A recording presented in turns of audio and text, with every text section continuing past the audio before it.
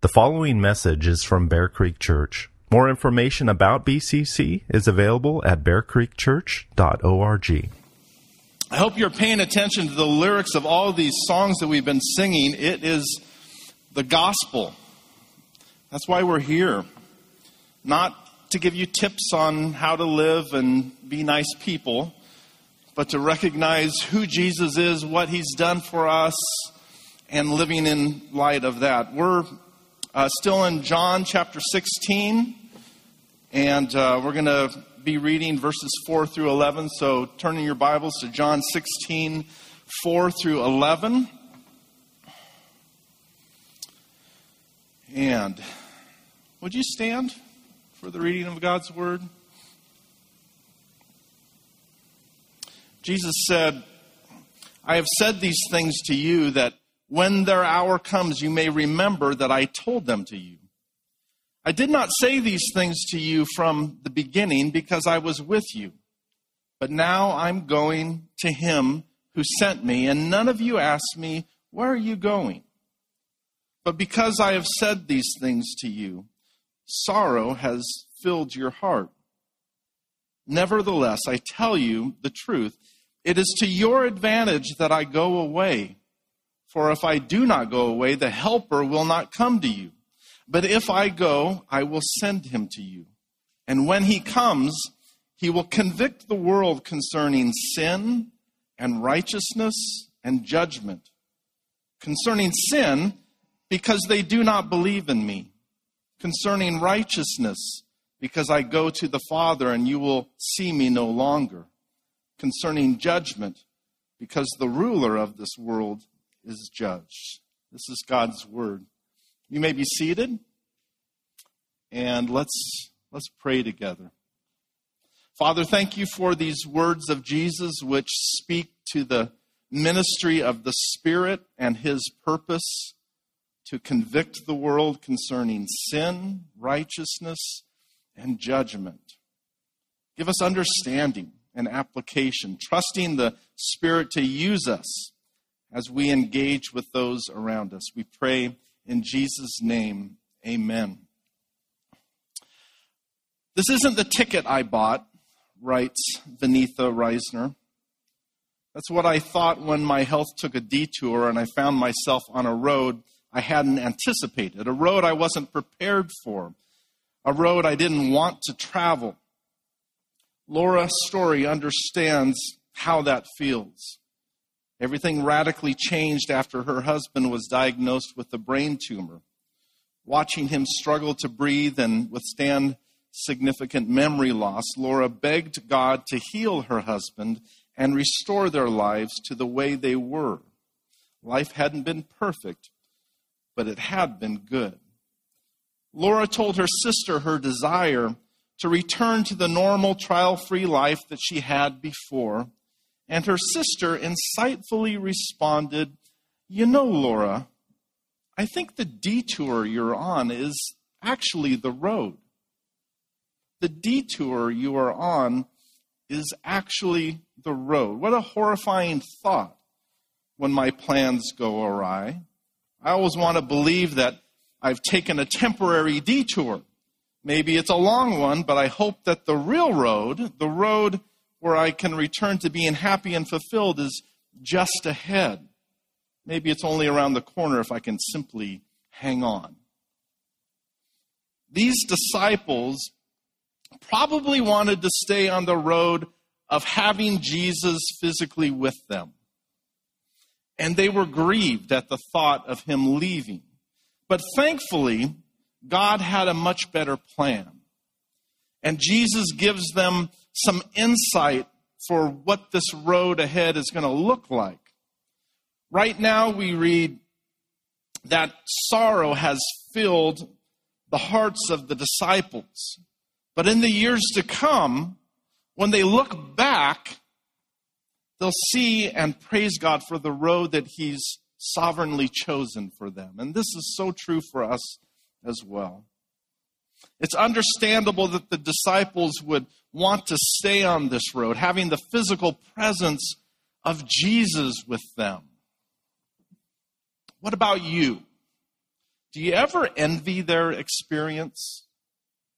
Would you rather have the physical presence of Jesus, seeing him with your physical eyes and hearing him with your physical ears? Eventually, they would realize, and we need to realize, that the choice really is not between Christ present and Christ absent. No, the real choice instead is between Christ present in the body and Christ present in the Holy Spirit. And because Jesus said it would be better for us that he physically leave and send the Holy Spirit, we need to trust him. Jesus said that it's better, it's to our advantage that he go away and that the Helper come. And this passage explains why. Why is this new road, this ministry of Jesus through the Holy Spirit so important that it makes his physical departure worthwhile? In verse 8, he tells us why. And then in verses 9 through 11, he explains each area of the Spirit's work of convicting the world. So this is really going to be our focus this morning. Jesus says in verse 8 that when the Holy Spirit comes, he will convict the world concerning sin and righteousness and judgment. The Holy Spirit will convict. He will convict the world concerning three things: sin, righteousness, and judgment. Now, not too many people get excited or think positively about the word convict. When we think of the word convict, we tend to think of it in negative terms, like a prosecuting attorney seeking to convict or condemn criminals. And this might make some sense regarding sin, but it doesn't really fit with righteousness. One understanding of this is that the Holy Spirit is convicting or causing the world to see that it's wrong about sin and righteousness and judgment. And this is true. But instead of a negative view that only leads to condemnation, we can also think of convict more positively with the word convince. A negative view points to condemnation, while a positive view says that the conviction is meant to convince and lead to the truth. So I think it makes more sense to say the Holy Spirit convicts people in order to convince them of Christ's truth in regard to sin, righteousness, and judgment, so that many will repent, believe, and be saved. And our best biblical example of this is found in the very first sermon ever preached in the Christian church, preached by Peter at Pentecost. Not your felt needs kind of sermon. Not your practical tips for a better life. Not a Joel Osteen style of positivity that never wants to mention sin and guilt. This is not how Peter preached. Ironically, those like Osteen who just want to be positive are avoiding the very basis for the most positive news of all, a conviction over sin that convinces people to repent and look to Jesus and be saved. But in this first sermon, we see an example of the Spirit's convicting work. As Peter preached, you crucified and killed Jesus by the hands of lawless men. You sinned. You did what was evil. You're all guilty. And then we see the Spirit work. But think about it. If Peter preached that same message a day earlier, before the Spirit's coming at Pentecost, what do you think would have happened? Likely, he would have been beaten and arrested, and there would have been no conviction. No conviction, because this is what the Holy Spirit's ministry is, to convict the world concerning sin, righteousness, and judgment, convincing people to repent and be saved. But because the Holy Spirit was present and at work, we read in that Acts 2 sermon, they were cut to the heart. They were cut to the heart. In other words, they were convicted. They were convinced. They knew they were guilty. The Holy Spirit convicted the world concerning sin, and positively speaking, it led many to ask Peter and the others, "Brothers, what shall we do?" This is why Jesus' presence through the Holy Spirit is better. Because of his spiritual presence through the Helper, through the Holy Spirit who ministers through us, we see even greater works than Jesus did while physically present. We see 3,000 people convicted, cut to the heart regarding their sin. And in a day, in one powerful, Holy Spirit-filled message, they were convinced and repented and put their trust in Jesus. When Jesus was physically present, he accomplished our salvation by dying for our sins. And now that he's in heaven, the Holy Spirit is sent to apply the work of Jesus to the individual soul through the gift of faith.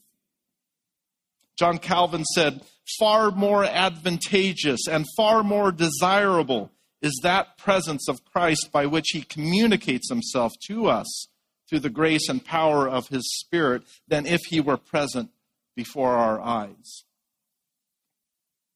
Jesus not only encourages his disciples with the news of the Spirit's coming, but he also gave them the specifics of what and how he would convict the world. In verse 9, Jesus said that the Spirit will convict concerning sin. Because, Jesus says, because they do not believe in me. The first work of the Spirit in anyone's life is the conviction of sin, which ultimately is the greatest problem of all. All other problems that people struggle with ultimately stem from sin. Sin which began with Adam, who represents us all. Sin which all of Adam's offspring are born with. A sin nature, cursed and bent towards sin, all following his footsteps. Sin which separates us from our Maker, which is an affront to him, a rebellion against him, an offensive crime that spits in his face. All of our problems, all of our struggles, all of our sufferings are rooted in sin. The pain of death and evil are because of sin. And it affects all of us. It's not just those bad people out there. It's not some people. No, the problem is with all of mankind. All are guilty. All have missed the mark. All we like sheep have gone astray. We have turned everyone to his own way. And the Lord has laid on him, on Jesus, the iniquity, the sin of us all. Jesus wasn't born into the world to deal with economic problems. It wasn't for politics. It wasn't for education. He's not the great social justice warrior. He didn't come to help with psychological problems. He didn't come to make us positive thinkers. No, he came to save his people from their sins. Richard Phillips wrote that what man cares about are the very things that Jesus largely ignores. Money, power, societal problems, along with the lesser issues of sports and personal recreations. This is why so many people are indifferent to Christianity, since it concerns a matter about which they are not concerned. So they need to be concerned. They need to see sin for what it is. And this is the first ministry of the Holy Spirit. His ministry to the world to convict, to convince people that sin is their greatest problem. So when we share our faith, when we evangelize and tell people the good news, we don't tell them some story about an easy street, a road of comfort and success. No, we must realize that it's the ministry of the Holy Spirit at work through us. And if we say nothing of sin, if there is no conviction regarding sin, no convincing people that this is their greatest problem, then might it be said that we're quenching the Holy Spirit? If his first work is to convict the world concerning sin, then we must realize that any sharing of the gospel must address the real and only problem. The good news is not about living your best life now. It's not about getting your life together. It's not about being a more responsible, moral person. It's not claiming anything related to earthly success or healing or learning to be a nicer person. There are lots of motivational, inspirational speakers and methods and religions that can probably help people with these things.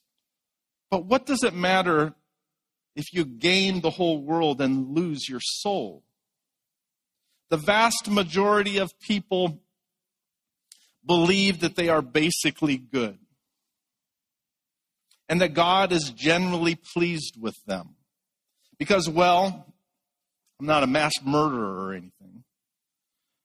Most people expect that if there is some afterlife, heaven-like afterlife, that they'll experience this when they die because, well, I try to be good. This is the common thinking. Again, if you haven't listened to the podcast Wretched Radio or watch on YouTube, Wednesdays are great.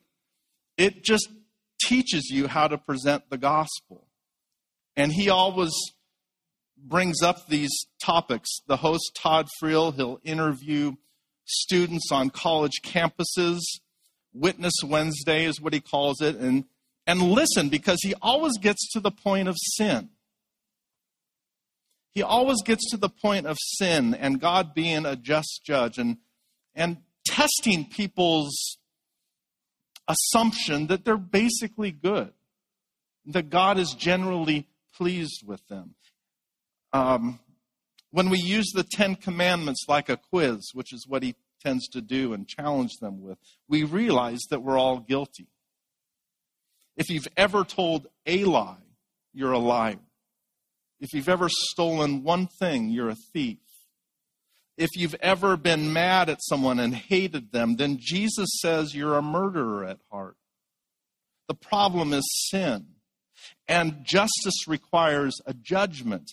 And courts don't grade on a curve. They're not concerned about being nice and helping someone across the street on your way to the court being tried for murder. According to God's law, we're all guilty. And the punishment for a crime against God is not a lower place in heaven. It's hell. But because God is so kind and merciful, he's made a way. He's made a way where he can be both just and the justifier. Upholding justice because he is pure and holy. He is God. He is the best judge ever. And we hate judges that just sweep things under the carpet and let people go on technicalities. God doesn't do that. He is just and the justifier. He shows justice and mercy to whom he graciously chooses to forgive.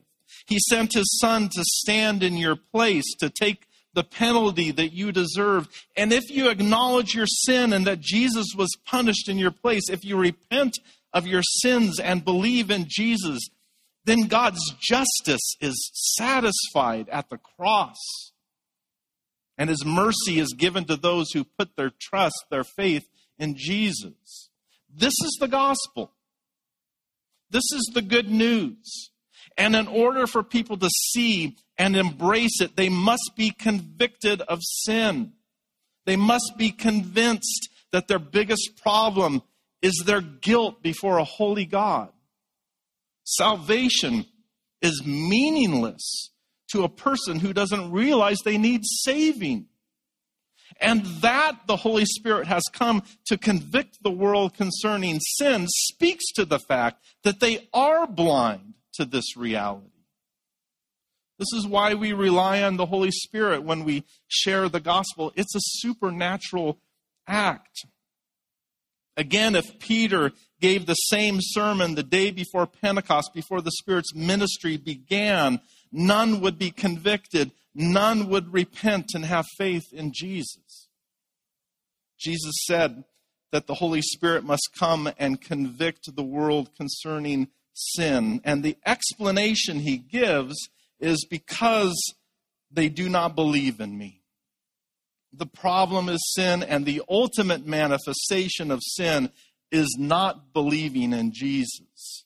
To despise and reject his sacrifice, to be indifferent to all that God has done for us. And without the Holy Spirit, left to themselves, people do not believe in Jesus. The Holy Spirit must come and convict or convince people. And when people truly are convicted, they will ask, what must I do to be saved? And the answer is believe. Believe in the Lord Jesus, and you will be saved. So we cannot evangelize. We cannot share the gospel by simply being nice. The saying, share the gospel at all times, if necessary, use words, is nonsense. The only way people will know the gospel is if they know they are guilty of sin and that God has provided a way in Jesus. The gospel requires words. It requires the truth of God's word, the supernatural convicting work of the Spirit who takes our words and convinces people that their only hope is in Jesus. Another ministry of the Holy Spirit has to do with righteousness. Jesus also said that the Holy Spirit will convict concerning righteousness, and then he gives the explanation, because I go to the Father, and you will see me no longer. Do you ever think, well, I thought I understood what the Bible was saying, but then Jesus went and explained it, and now I know I don't know what it's saying. When we hear that the Holy Spirit will convict concerning righteousness, we might think it's because people didn't realize they needed to be righteous, or because they thought they were righteous but really weren't. But Jesus says the Holy Spirit does this work because I'm going to heaven. So our question is, what does convincing people of righteousness have to do with Jesus returning to heaven? Consider this. Instead of the Holy Spirit convicting the world regarding its righteousness and that it merits nothing, he convicts or convinces the world about true righteousness, that it's found only in Jesus. And Jesus' ascension to heaven convicts, it proves, it convinces people that he must be righteous. The ascension of Jesus is connected to the resurrection of Jesus. The risen Lord returning to glory speaks of two things regarding righteousness. First, it reveals the verdict of the Jewish leaders to be false. It reverses it. It was their verdict that Jesus was a sinner deserving of a death penalty. Their verdict brought condemnation upon Jesus. It declared that he was an unrighteous criminal. And so, that Jesus ascended back to heaven in a resurrected body reverses their verdict. It shows that Jesus is righteous and not condemned, and they and their unjust verdict are condemned instead. Second, the verdict of righteousness proves that Christ's saving work for us was accepted by the Father. Jesus' return to heaven speaks of his resurrection. And the resurrection is the Father's stamp of approval. That Jesus was truly without sin. He truly did live a life of perfect righteousness. His return to heaven and the sending of the Holy Spirit proves his righteousness. And the world not only needs to see their sin and guilt, but also the righteousness required of them, which is only available in Jesus, the righteous one. God's holiness requires that all who enter into his presence are pure, without sin, and righteous. And that Jesus' return to the Father is evidence of his righteousness. We need to be convicted of this truth because we too must be righteous to be in the presence of a holy God. And being convinced that Jesus is righteous tells us that we too can be righteous if we believe in him, if we're in Christ. So the Spirit's second work of conviction has to do with the righteousness of Jesus. He convinces the world that because Jesus returned to the Father in a resurrected body, he must be righteous. Think again of Peter's sermon at Pentecost.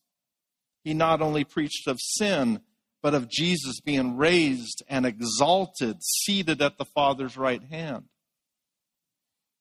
Our justification involves more than just as if I'd never sinned. It involves more than forgiveness. It involves a perfect obedience to God's law.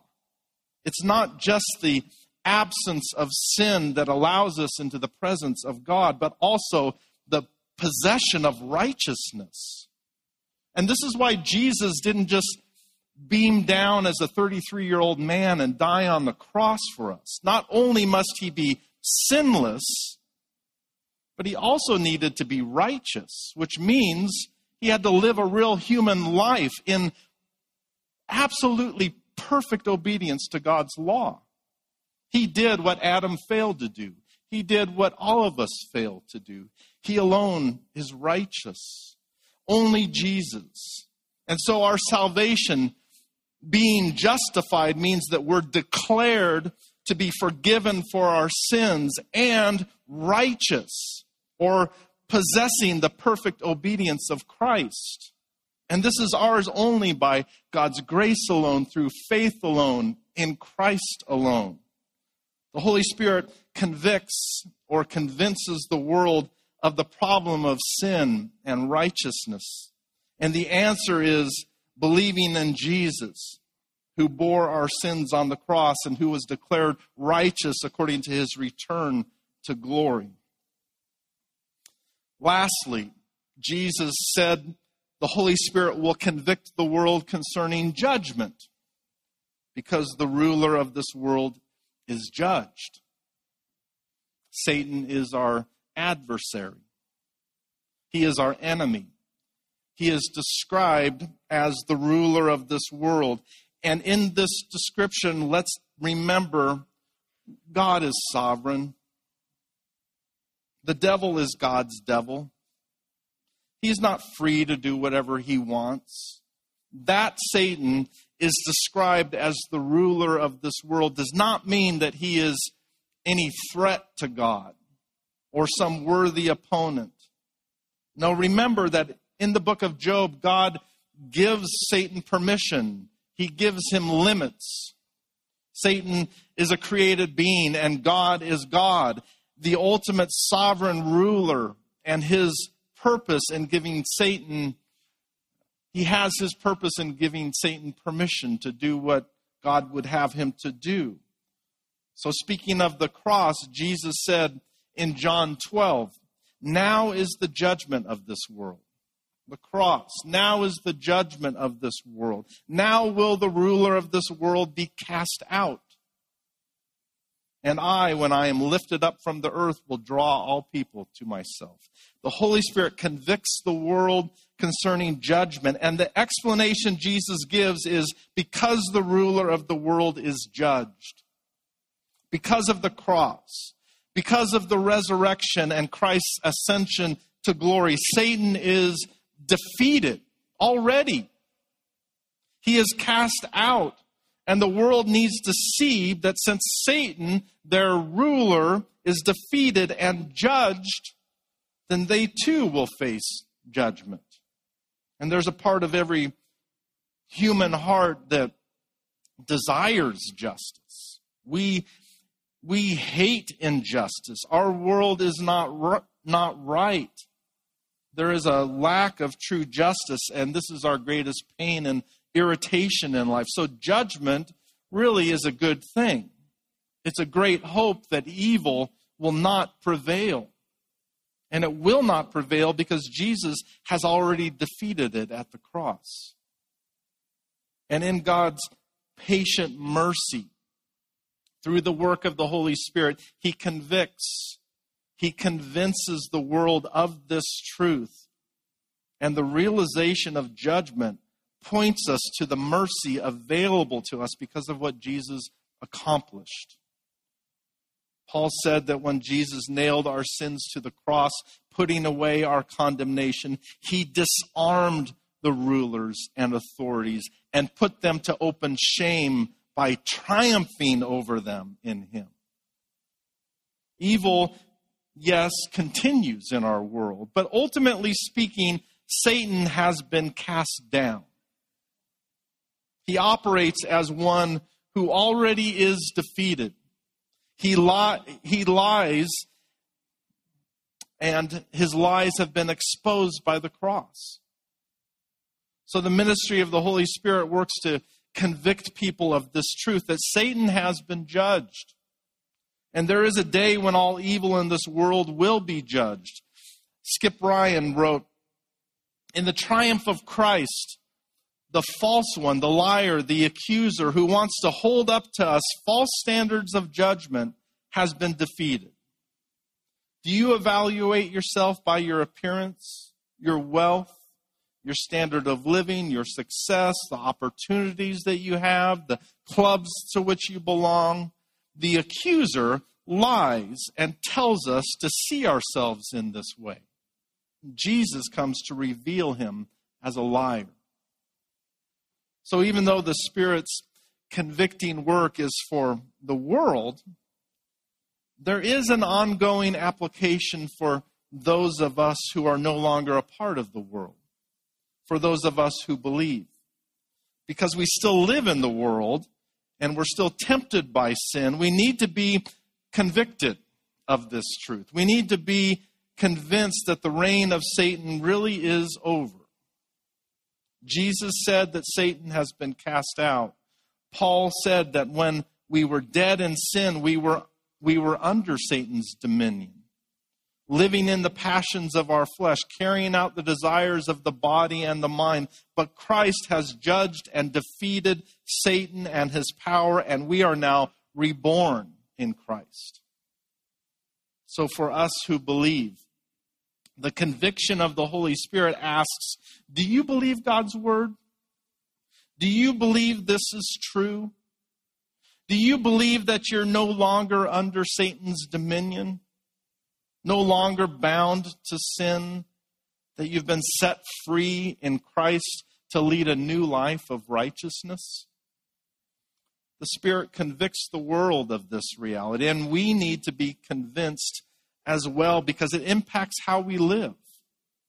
And how we live is a witness to the world. The Spirit works through us. His ministry to the world was through these first disciples, through their lives progressively being conformed to the holiness of Jesus, through their obedient love and proclamation of the gospel, their focus on what ultimately matters. And the same Holy Spirit ministers to the world today through us. So how we live, how we love one another, this reflects the truth of judgment, of Christ's victory. Satan is defeated. Jesus is victorious. And if the Spirit is to convict the world over sin, righteousness, and judgment, then we need to be convinced as well. And being convinced means We're not living under Satan's lie, but instead we're living as those who are free in Christ and used by the Spirit to convince the world about the greatest news of all. Let's pray. Jesus, you have told us that in this world we will have tribulation, but that we should take heart because you have overcome the world.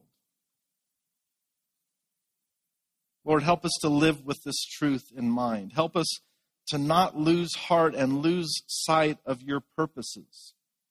Help us to not make the lesser things of life ultimate things. To not be overwhelmed with the various cares of life to the point of being ineffective. Father, thank you that you are a loving Father who invites us to cast all our cares upon you. And may we do so and trust you to do what is best. Give us confidence and assurance for the days ahead, knowing that you have us on this particular road and that your Spirit is with us. Lord, give us confidence in the gospel, and that when we share it, your Spirit is at work. We pray in Jesus' name. Amen.